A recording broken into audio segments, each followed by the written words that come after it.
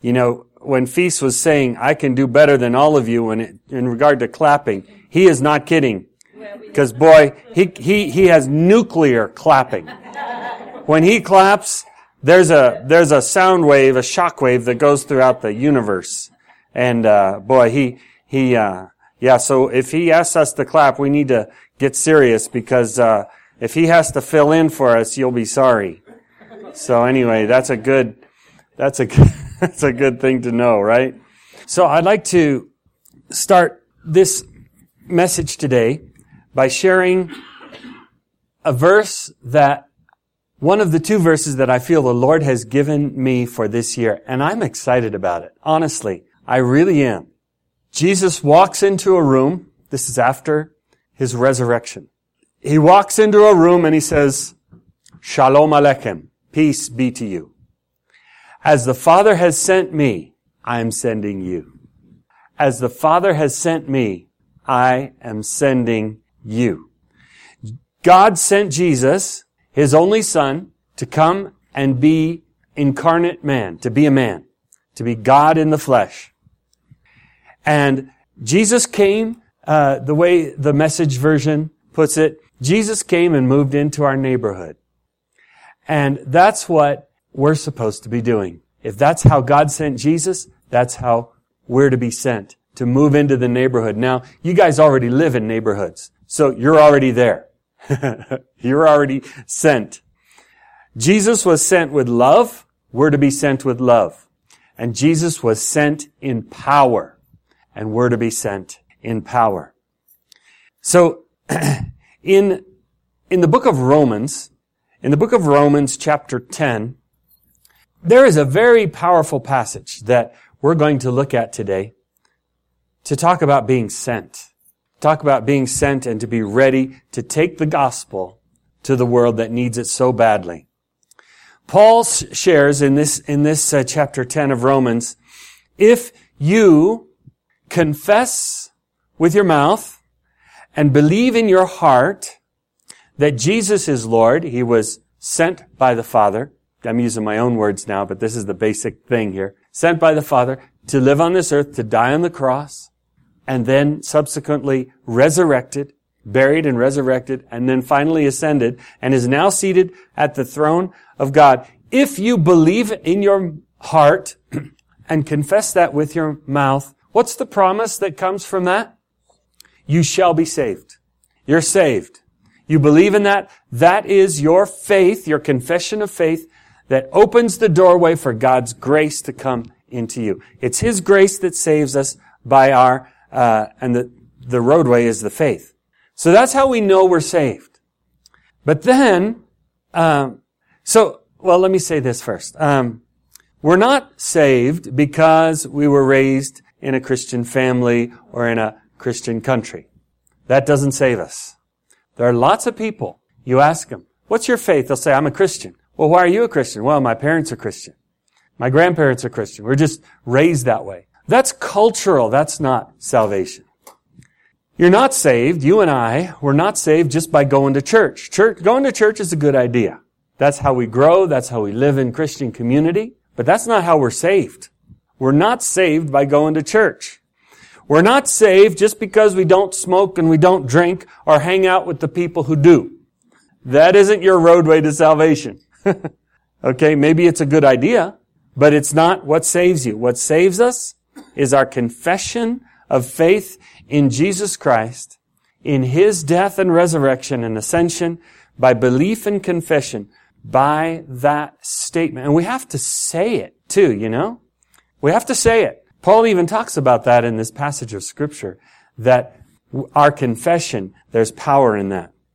And then he goes on to say, everyone who calls on the name of the Lord will be saved.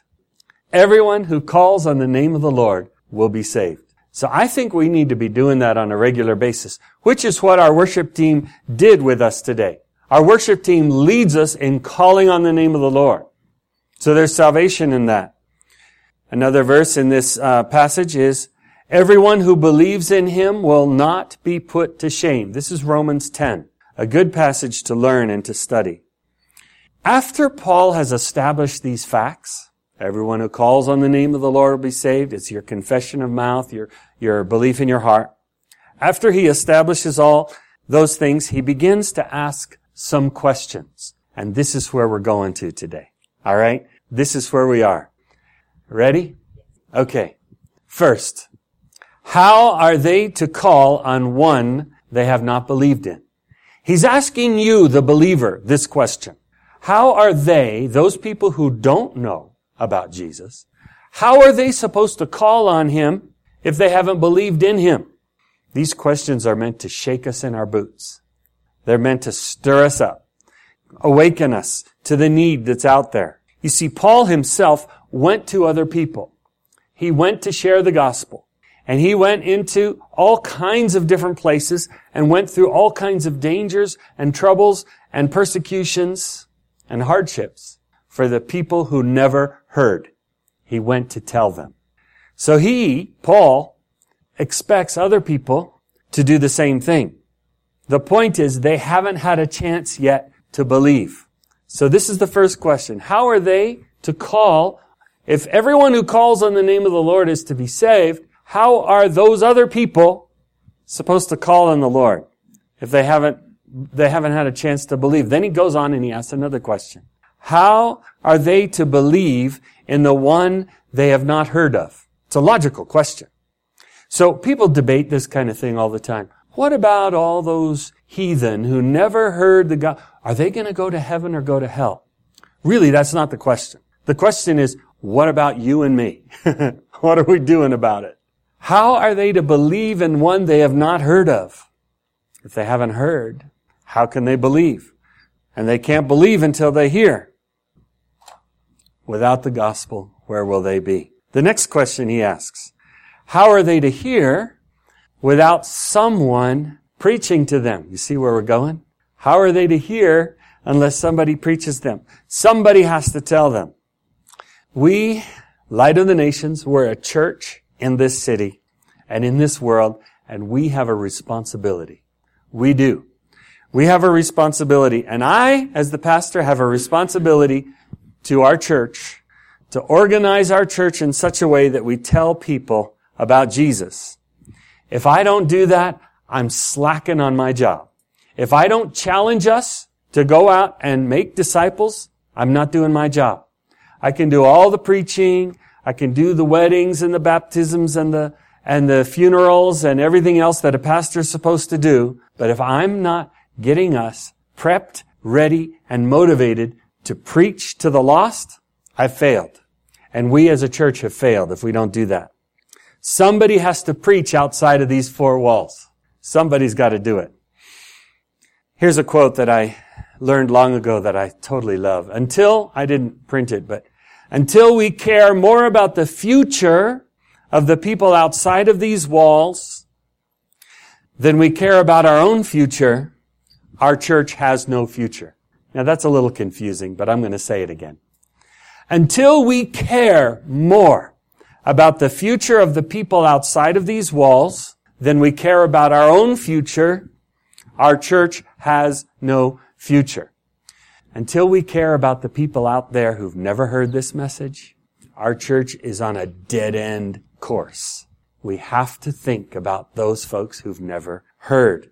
If all we ever do is come together, sing songs, hear sermons, do weddings and funerals, we only have hit on half of what we were created for. Now, all those other things are very, very important. We're a church community. We have to be together as a family. Yesterday, we had a really nice birthday party here for Nelda. We're not keeping your age a secret anymore, I noticed. Everybody knows. You're 80 years old now. But it was a really nice time to be together here yesterday as a church family. Well, that's part of what we do as a family, as a community. But all those kinds of things are half of what we do. The other half, the other part that is a little harder and scarier is that evangelism part of reaching the lost. And how are they to hear without somebody preaching to them? And then Paul goes on to ask one last question. And how are they to preach unless they are sent? Somebody has to send the preachers. Now, I want to tweak the language here. Instead of saying the preachers, I want to say the evangelists. Do you know, in the body of Christ, there are different gifts for different people. There are certain people who are good at teaching. There are certain people who are good at counseling and advising. There are certain people who are good at going ahead of everybody else and blazing a trail, apostles. And there are certain people who are good as evangelists. And what this message about, and this year, 2017, is going to be about, is helping find who the evangelists are in our church and coming behind them and sending them forth and encouraging them and standing behind them. We have to select, well, God has to select. God has selected those people, encourage them, raise them up. Now, we as a church, we do missions around the world. We have missionaries in Costa Rica. I'm looking forward to us as a church getting to know them better. I want to invite them over here to preach to us a little bit so we get to know them. We have missionaries in Costa Rica. We have missionaries in Ethiopia, Estonia, Guatemala, India. There are works in these various places that we're connected with. But what are we doing from right here in our own church? And what are you doing? This is a challenge I'm putting before you today. What are you doing to reach the lost of your neighborhood? We need to send out those evangelists. We need to pray for it. The Father is sending us, and we need to join Him in being sent and not be scratching our fingernails along the floor, trying to stay in a safe place, just holding back from what He's sending us to do. Okay, so that's the basic message for today, that we need to be sent. And we need to find the people who to be sent. As it is written, how timely is the arrival of those who proclaim, the next slide. How timely is the arrival of those who proclaim the good news. This is a verse from Isaiah, and you've often heard it in a different way. How lovely on the mountains are the feet of those who bring good news. And so as a result of the wording of that verse, we talk about the feet who walk and go share the gospel and things like that. And that's good. But the actual meaning of that verse is how timely it is. It's so important this time to proclaim the good news. This is the year of our proclamation. This time we have is irreplaceable. We don't know what's going to happen this year. We don't know what's going to happen at the end of this year or next year. But what we know is we have this moment we have today. And we need to go in the power of the Lord to reach the lost. Now, as I was preparing this message, the idea came to me, I want to call forth out of Light of the Nations 12 evangelists. 12 people of our 130 or so who will dedicate themselves and commit themselves to every week reaching someone who does not know Jesus and helping them take a step toward Jesus. In some way, it might be a small little way, or it might be some, full preaching, sharing the whole gospel message and praying with them to receive Christ. There are people in our church who are made for this. Now, some of you are cringing while I'm talking, saying, not me, it's not me. Okay, that's all right. Don't be nervous. If God has called you, He will equip you and He will help you. So as I was preparing the message, I was thinking, I want to call forth 12 evangelists, because 12 is a good number, right? That's the number of tribes. That's the number of apostles that are disciples that Jesus called. And then that was the same number of apostles that were sent out to share the word around the world. And I thought 12 would be a stretch for us. And then I realized, I'm going to tell you a fun little thing here. I realized maybe I'm a little short-sighted. Maybe we need more than 12. Because I had a wonderful time here on Friday night. This room was filled with about 30 youth who were here. And I brought this message to them because I wanted to have something to bring to you today. So I brought this message to our youth group. And I called forth, I said, How many of you will be willing to be one of these 12 evangelists? Guess how many I got? 10. I got 10. Oh, 11? Oh, okay. 11. I think I missed somebody. We got 11. So, then I thought, well, that lets everybody else off the hook, and I'm not going to do that. So I'm going for 24 now. And these are people who are going to be dedicated this year and committed to reaching the lost. And here, I would like, if you guys could help me could everybody take one of these cards? Now, these are not for all of you to sign.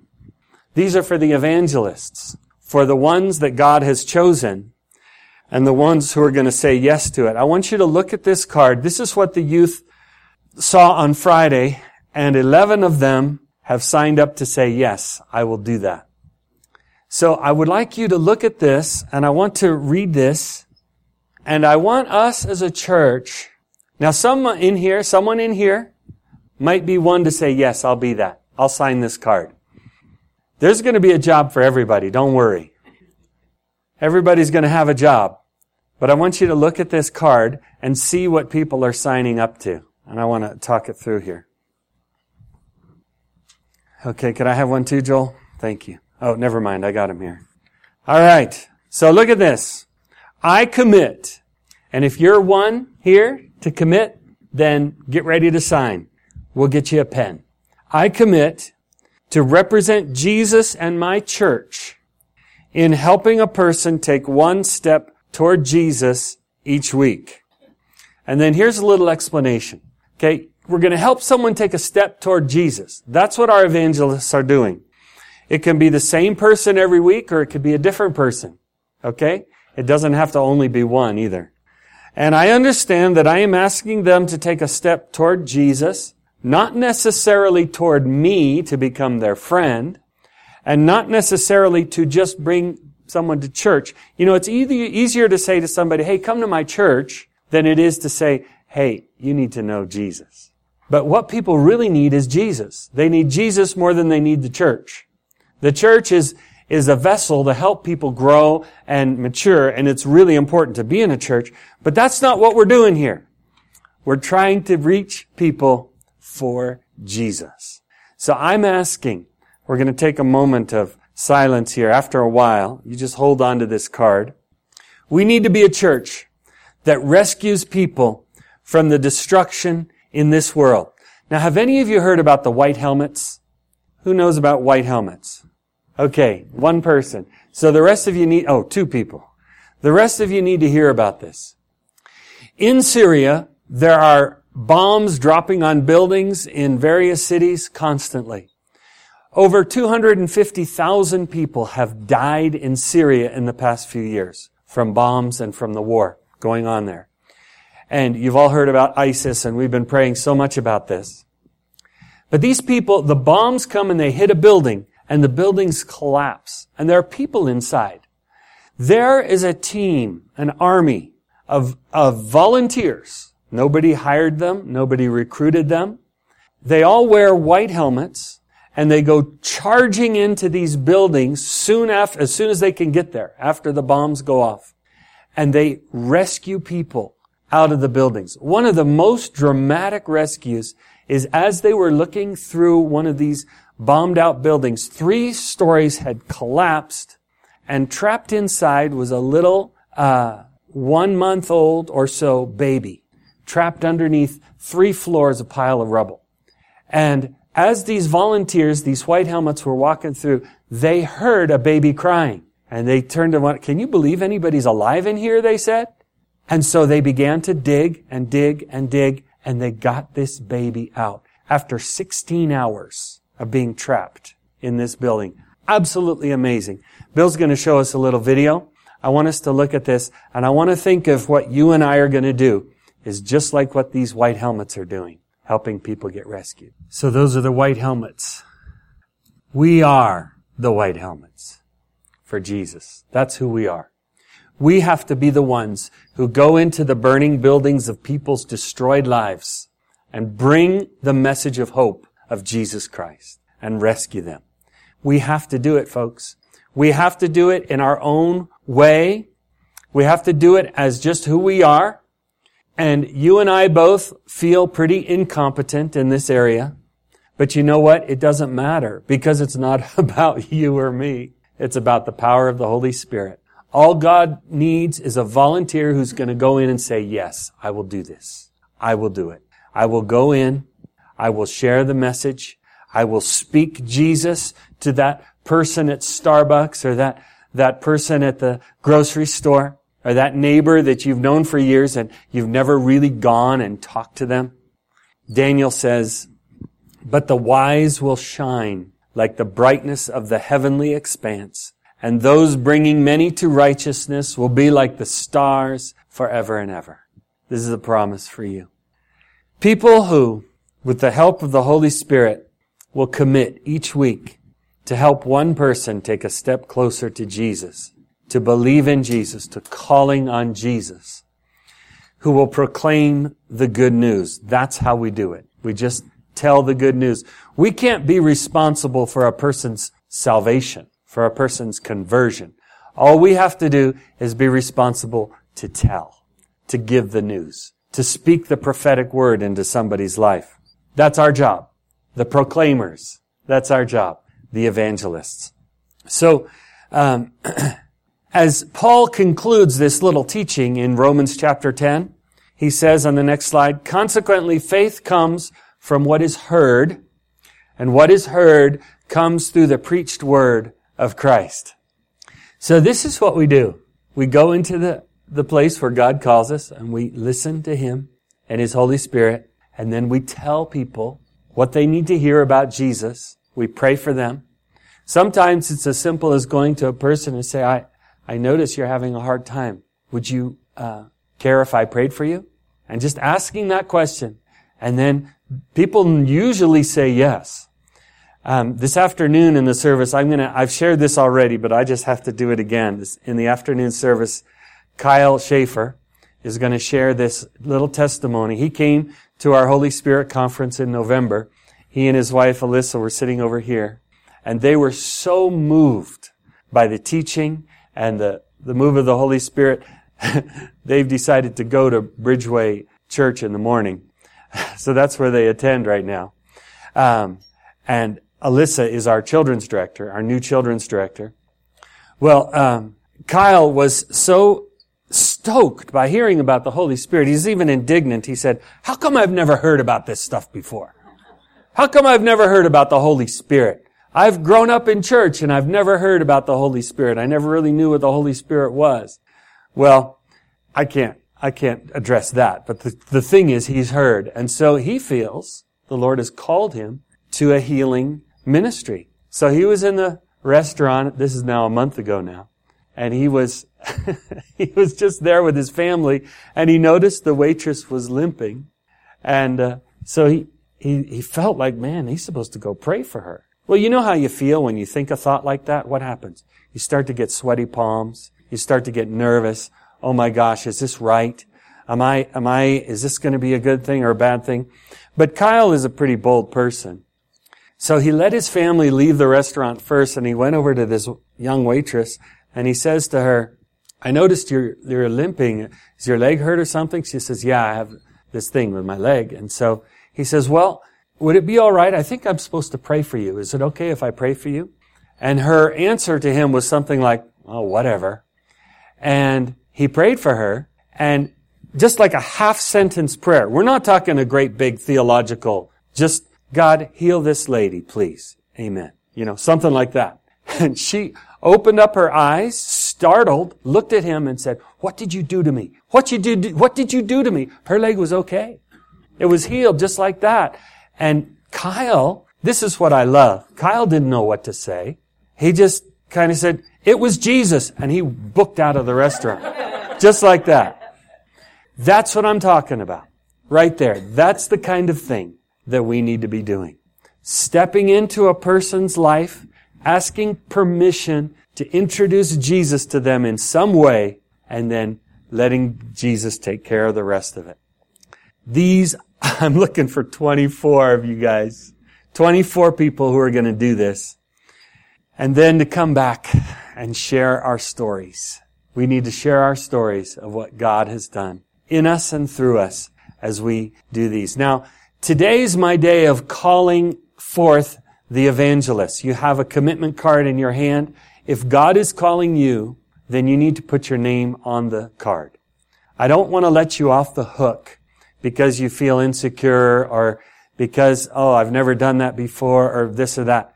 But if God is saying to you, you're one of these, then you put your name down. You put your name down on the paper. And then next week, the rest of the church is going to adopt one of these 24. Everyone in our church is going to adopt one of our 24.